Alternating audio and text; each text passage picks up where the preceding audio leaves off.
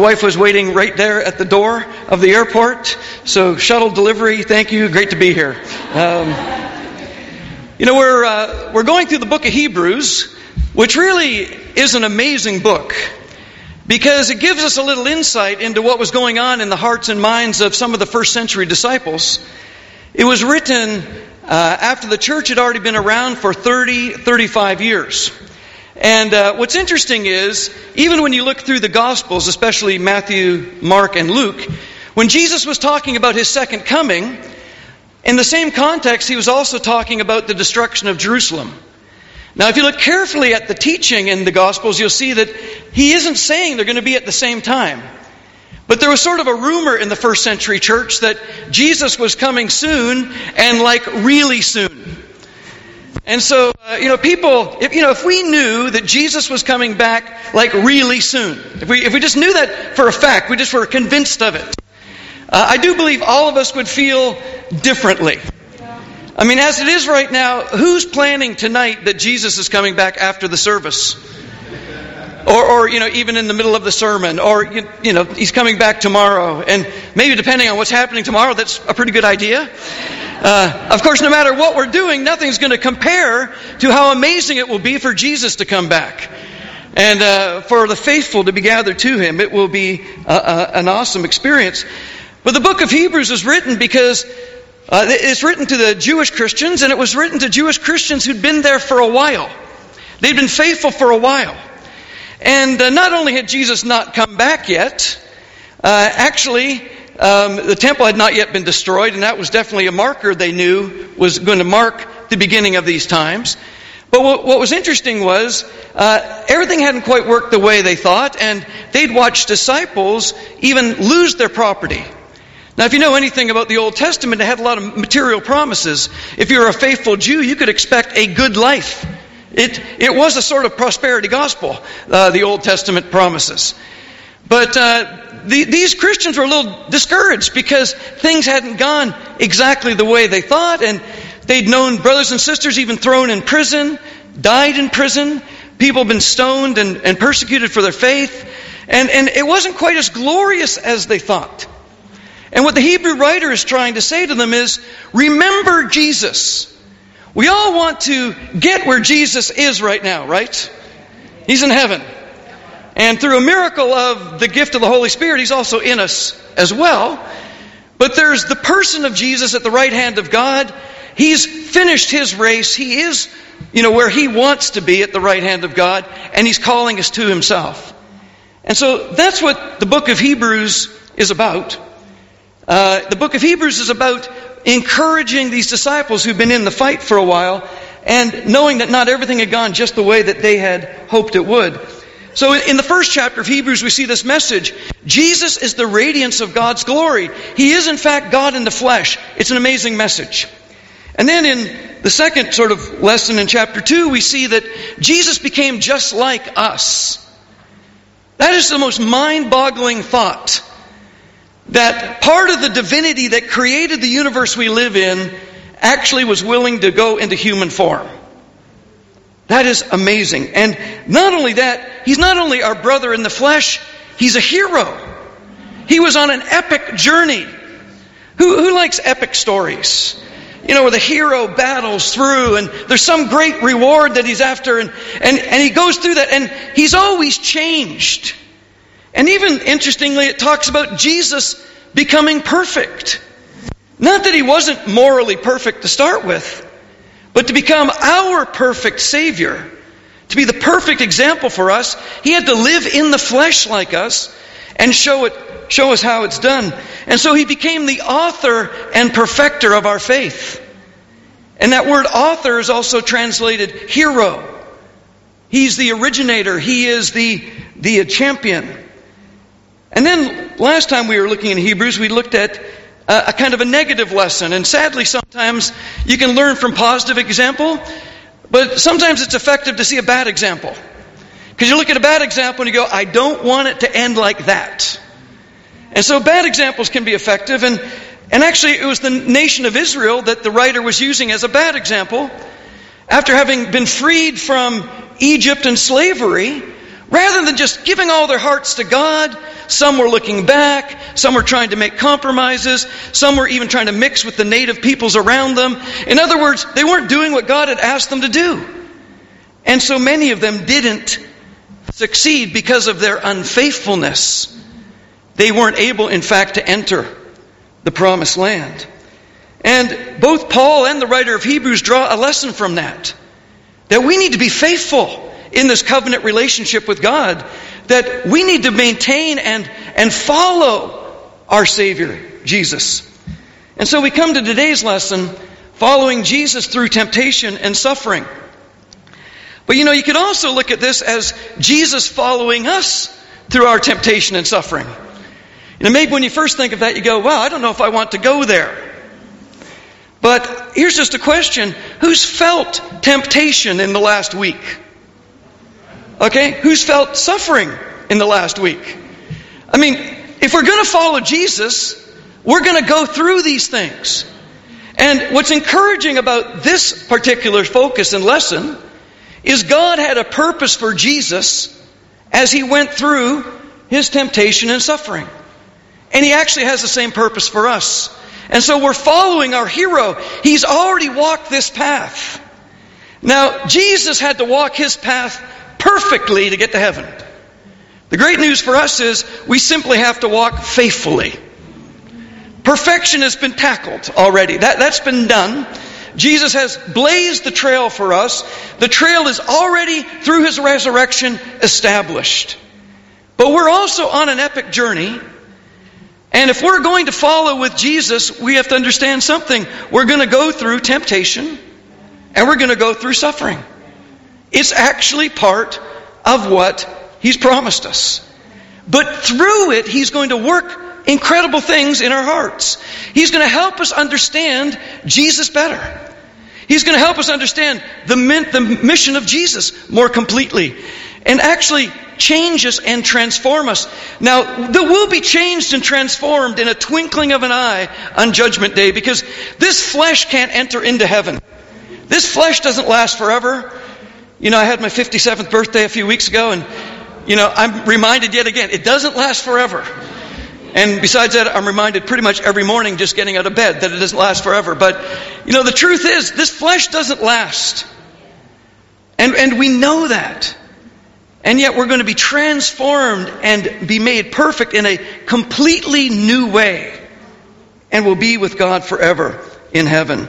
So let's just open up now to Hebrews chapter 4, and we'll start reading in verse 14. Hebrews 4, and we'll read in verse 14. It says, "Therefore, since we have a great high priest who has gone through the heavens, Jesus, the Son of God, let us hold firmly to the faith we profess. For we do not have a high priest who is unable to sympathize with our weakness, but we have one who has been tempted in every way just as we are, yet was without sin. Let us then approach the throne of grace with confidence, so that we may receive mercy and find grace to help us in our time of need." Isn't it amazing to think that God can be described here, Jesus the Son of God, as someone who empathizes, sympathizes with our weakness? He actually understands. How does an almighty God understand Andy's weakness? God, I'm feeling tired in my heart. I'm feeling discouraged. How does God Almighty understand that? Because his son Jesus goes, "Andy, I know how you feel." And he maybe elbows the father a little bit and goes, "Dad, I know how that guy's feeling right now." Okay? He's feeling burdened or tired or whatever. And I was there. I went through difficulties myself. I understand it. And so we hold firmly to the faith that we profess. I just want us to watch a little clip of the temptation of Jesus.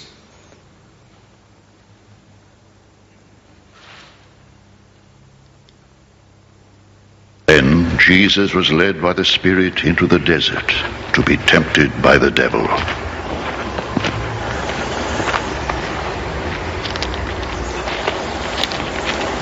After fasting 40 days and 40 nights, he was hungry. The tempter came to him and said, "If you are the Son of God, Tell these stones to become bread." Jesus answered, "It is written, man does not live on bread alone, but on every word that comes from the mouth of God."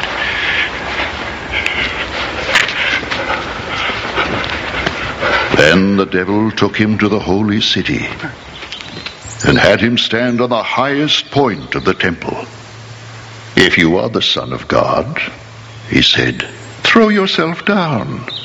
For it is written, he will command his angels concerning you, and they will lift you up in their hands, so that you will not strike your foot against a stone." Jesus answered him, "It is also written, do not put the Lord your God to the test."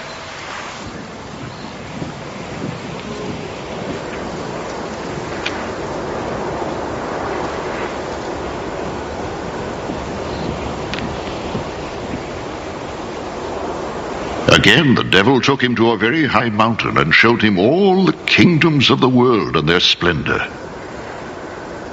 "All this I will give you," he said, "if you will bow down and worship me."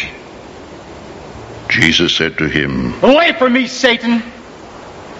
For it is written, worship the Lord your God, and serve him only." Then the devil left him, and angels came and attended him. You know, we see Satan working pretty hard here, don't we? I mean, Jesus had been fasting for 40 days. And we know from the Old Testament story, Moses did a 40-day fast, Elijah did a 40-day fast. Jesus fasted for 40 days, and he was hungry. It's almost a little bit of an understatement. He was hungry. And Satan says, turn these rocks into bread.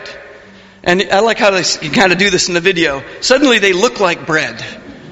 You know, you can just imagine kind of reaching over and trying to grab one and take a bite out of it. I mean, you're getting pretty hungry after 40 days. But Jesus said, he answered very clearly, man doesn't live on bread alone, but on every word that comes from the mouth of God. You know, he answered the temptation with God's word. And Satan didn't just keep going on that temptation. He went on to the next one. And then he's talking about just what he would like. Look at, he said, first it was the pride of his heart. Throw yourself down if you're the Son of God. Because look, there's a scripture, it says, God will take care of you. Now we would never do that, right?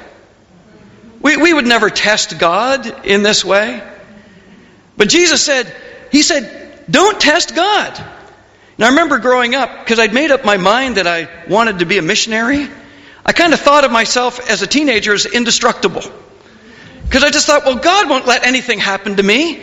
I've made this decision. He's going to protect me. Well, I'm missing 6 front teeth and a few other things. It didn't really work out that way. But sometimes we just think, well, I can get closer to that temptation. I can amass more wealth than I need. I can do this and that. And we can start thinking various things that become dangerous to us. And we're really playing a dangerous game. Then he took Jesus up onto the corner of the temple and said, I'll give you all the kingdoms of the earth. Wow. I'll give you the kingdoms of the earth. But see, Jesus, he knew, one, it really wasn't Satan's to give. But he just said, worship the Lord your only. Satan said, worship me. As we look at our own lives, we understand we are being tempted. And really what temptation does is it takes our focus off Jesus. What temptation does is it gets us thinking about, how can I guarantee my happiness? How can I control the outcome of my life?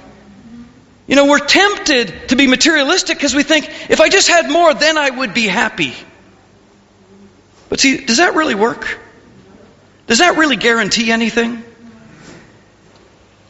We need to understand we will be tested. We will be tempted. And we need to then do what Jesus did. Use the Word of God. It's the sword. It will fight back Satan's attacks. But look what he said just in verse 14. Back in Hebrews chapter 4, verse 16. It said, let us approach the throne of grace with confidence. God has only good intention for us. You can't look at the story of Jesus and not understand. God wants only the best for you. God wants you to be fulfilled. He wants you to be in heaven with Him. He wants you even right now to feel secure. He wants all of that. And it isn't simply that Jesus is waiting. Jesus, in the Spirit, is here with us now, coaxing us, encouraging us, helping us. So we can approach the throne of grace with confidence. And we receive mercy and find grace to help us in our time of need. Do you feel like you need God's grace? You know, it's real, isn't it, in our lives?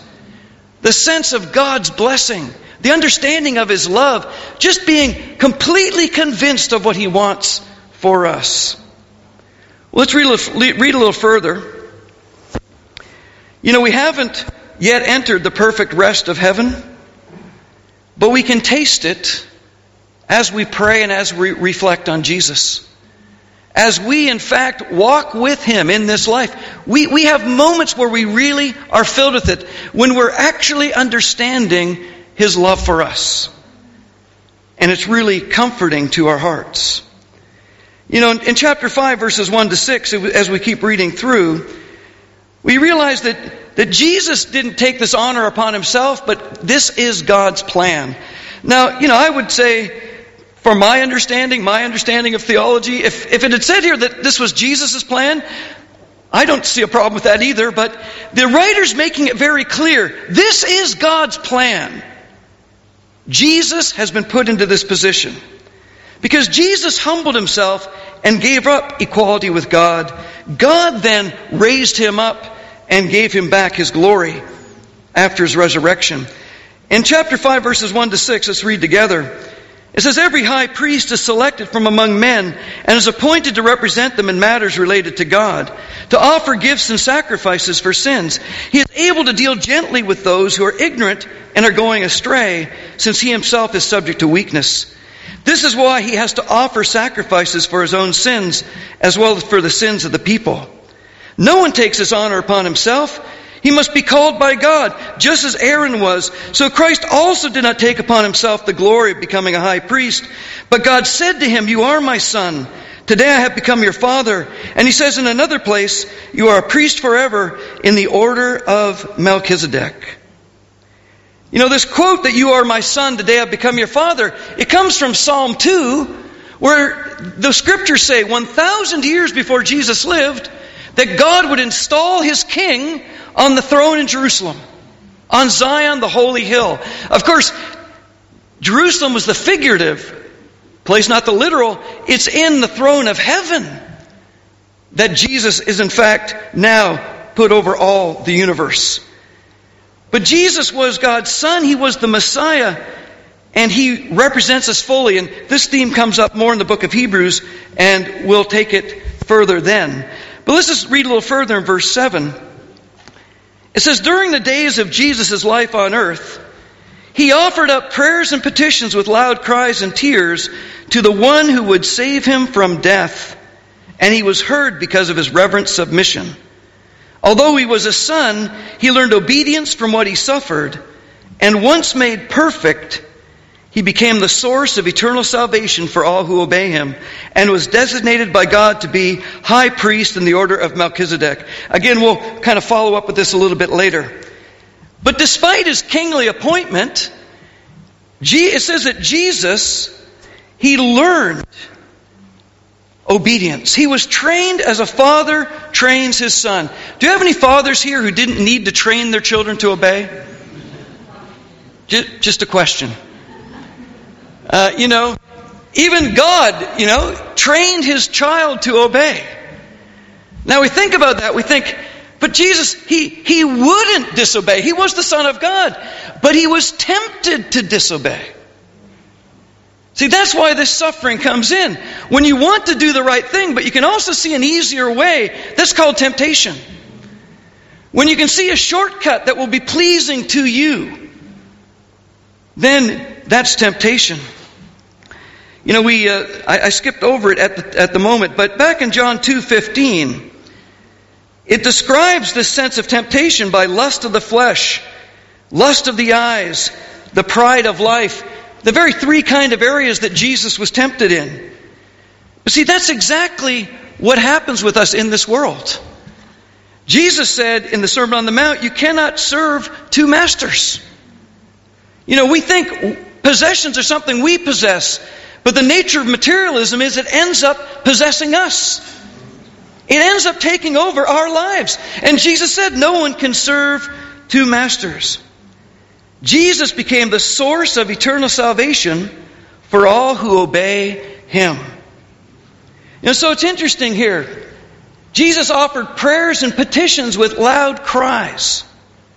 Sometimes I think we'd like to picture the quiet times of Jesus just being in a beautiful, serene area where He was just kind of feeling so warm and good and thank you, God, everything's just great. And I know we've all had prayers like that. But do you relate to the prayers when things aren't going the way that you thought they would? Maybe you're suffering loss, maybe grief, maybe you're struggling with addictive behavior, maybe there's something going on in your life and you're not happy.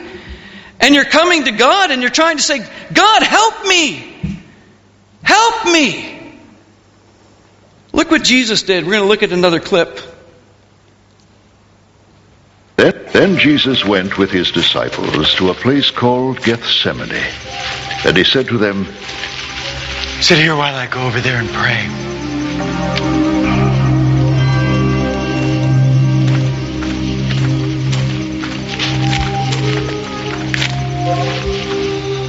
He took Peter and the two sons of Zebedee along with Him, and He began to be sorrowful and troubled.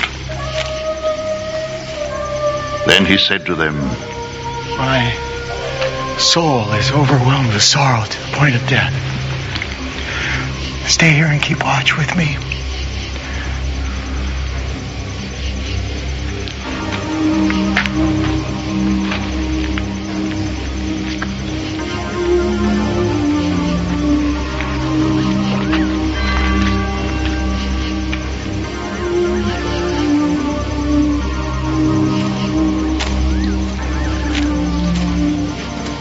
Going a little farther, He fell with His face to the ground and prayed.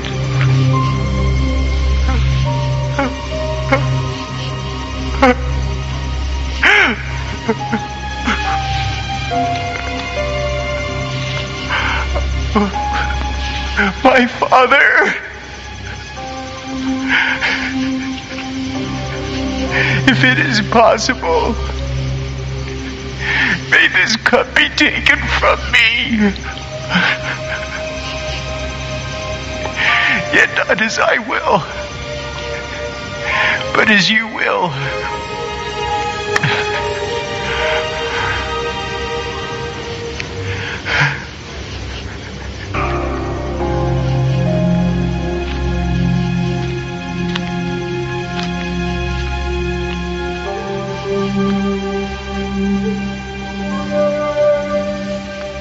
Then He returned to His disciples and found them sleeping.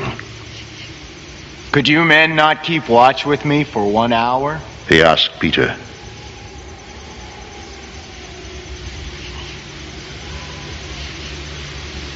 Watch and pray so that you will not fall into temptation.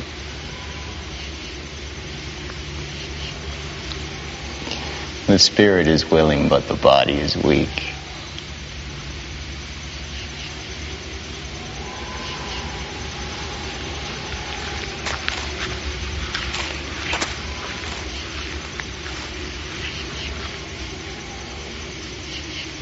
He went away a second time and prayed.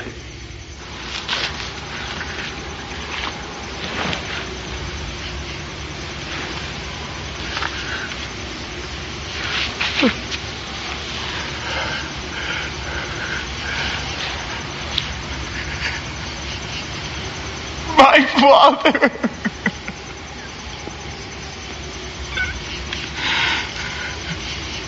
if it is not possible for this cup to be taken away unless I drink it, may your will be done.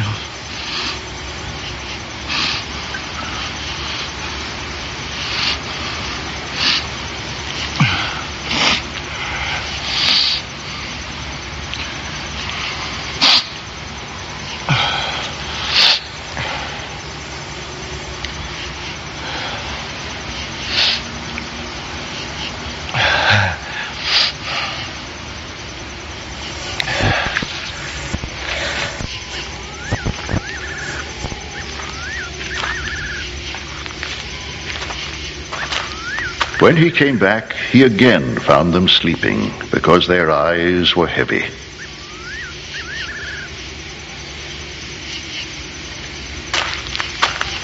So he left them and went away once more and prayed the third time, saying the same thing.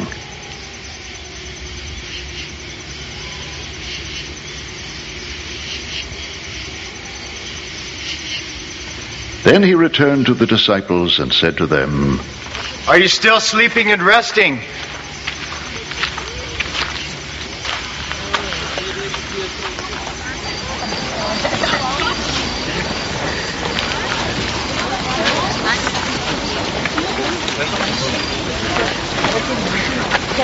Look, the hour is near, and the Son of Man is betrayed into the hands of sinners.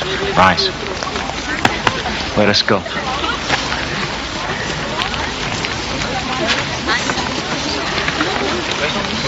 Here comes my betrayer. You know, the good news is that wasn't every quiet time of Jesus either. Okay, that isn't what was happening every day. But this was part of his journey. It was part of the quest he was on. This was probably the greatest challenge he faced absolutely in his life. Because in this moment, he would be completely deserted by his very best friends. In fact, someone that had been with him, Judas, someone he'd even given the ability to perform miracles, was actually going to betray him for money. And then people that had said, yes, we'll be your spokesman, we'll speak for you, even denied knowing him and scattered as soon as the soldiers came. And see, what we see happening here is Jesus learned obedience. Now you could say, well, he understood obedience. He was always going to be obedient. That's who he was. But until he went through the choice, he didn't really learn what God intended for him. And actually, this made him perfect. The perfect Savior for us. God could have saved us just by forgiving us from his mighty throne on high. He could have just said, accept my offer and you'll be saved. He could have done that. But he chose instead to send his son Jesus to call us to a life of faith and to follow him in this journey. And so we see our high priest, now at the right hand of God, understanding temptation, understanding suffering. So what can't he understand about our lives? Now, he also understands the good times, but I think we understand that already. It didn't need to be repeated. But he understands the tough times. And it says that Jesus learned obedience through what he suffered. And he became the source of eternal life for all who obey him. See, biblically speaking, faith always goes together with obedience. If there's no obedience going with faith, it's not a living faith. It's not an effective faith. Faith results in obedience. And so we are being trained in our day-to-day lives as we face our struggles. But who likes being taught obedience? Think of your childhood. Did you love being taught obedience? I don't think we actually grow into that until we actually start to see the end result. You know, I think about athletes who really train hard for certain goals, and they are willing to push themselves and to suffer and to feel pain and to make sacrifices because they see the goal. And see, our goal is to be as much like Jesus as possible in this life. Paul said, whoever wants to lead a godly life will be persecuted. There will be difficulties. And so are we ready? Because Jesus is. He's completely ready to help us. You know, I don't know what you consider your greatest struggle to be. I think one of the greatest things we will struggle with in the church is relationships with each other.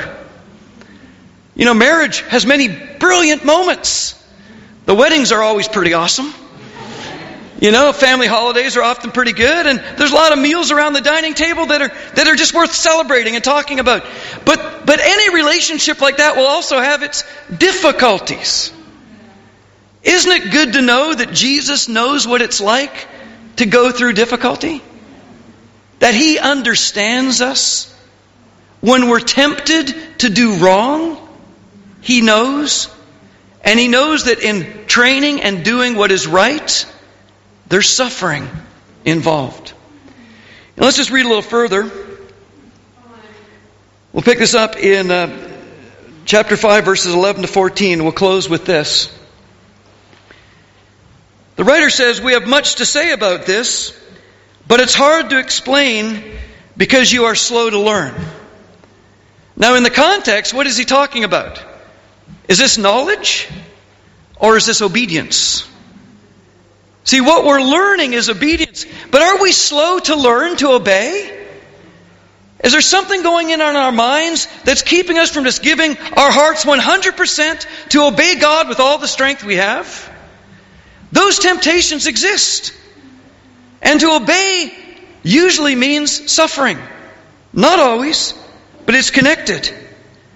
But it's hard to explain, he said, because you're slow to learn. In fact, by this time you ought to be teachers. In other words, you ought to be examples of obedience.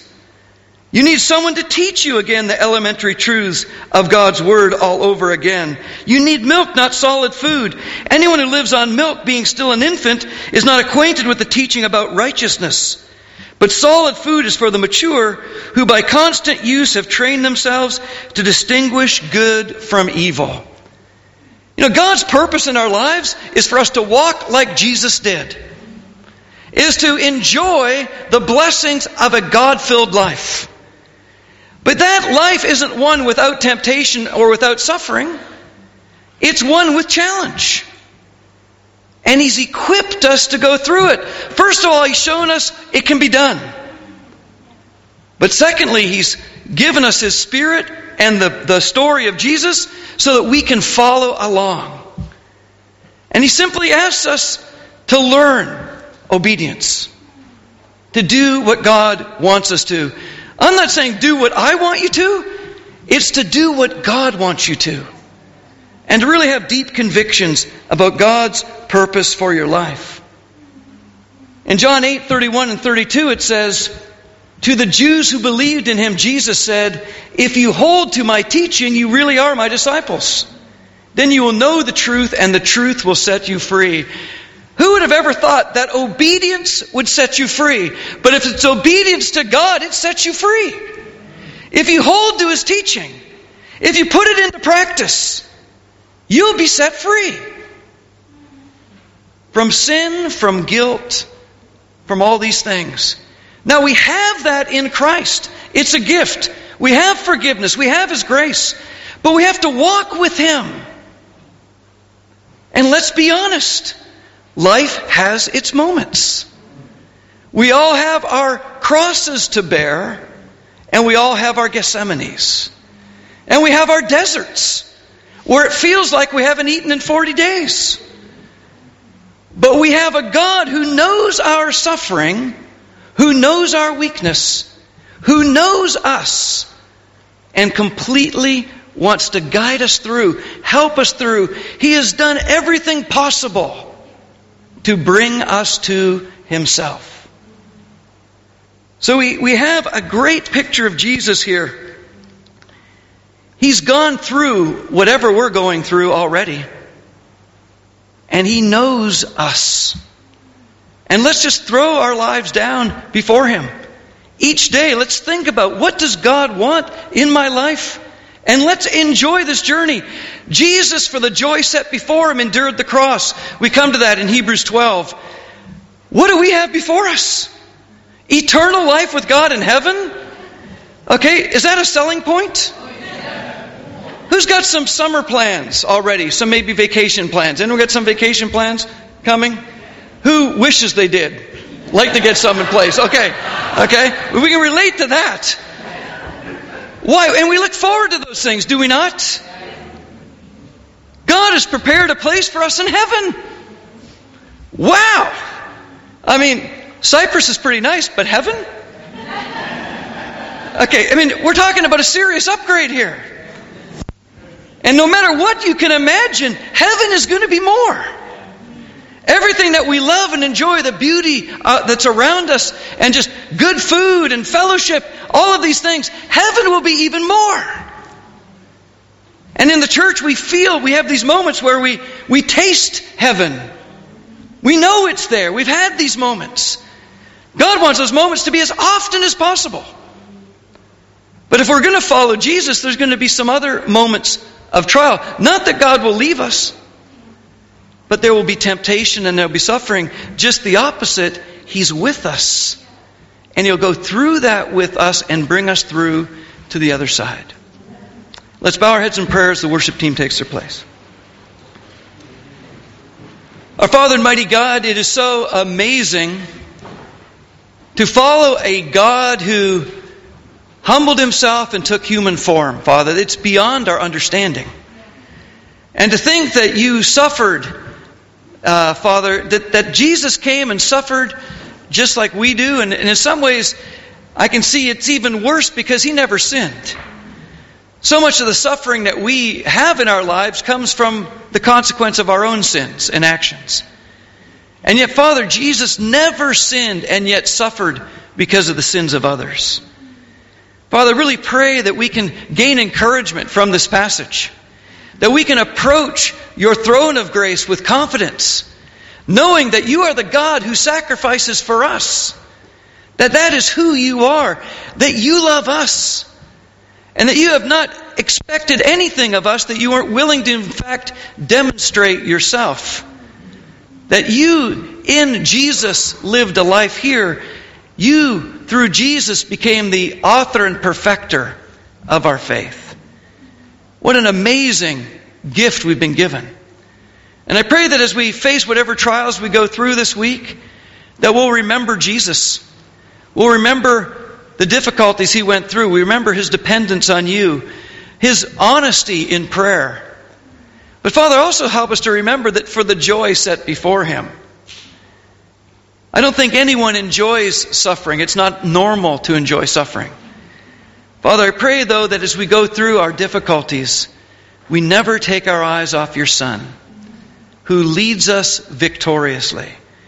Father, I pray that we will not be like the Israelites, who were faithless in the desert, but we'll be like Your Son, who was faithful in every circumstance. And Father, we know that we will fail, that we will stumble, but we know through Your grace we can stand and just keep walking yet again. Because Your grace will cover us. It matches our shortcomings. Father, we just pray that we can also, as we talked about last week, encourage one another. See to it that no one has a sinful heart that turns away from You, but really encourage each other every day. Father, thank You for these blessings, and we pray this in Jesus' name. Amen. Amen.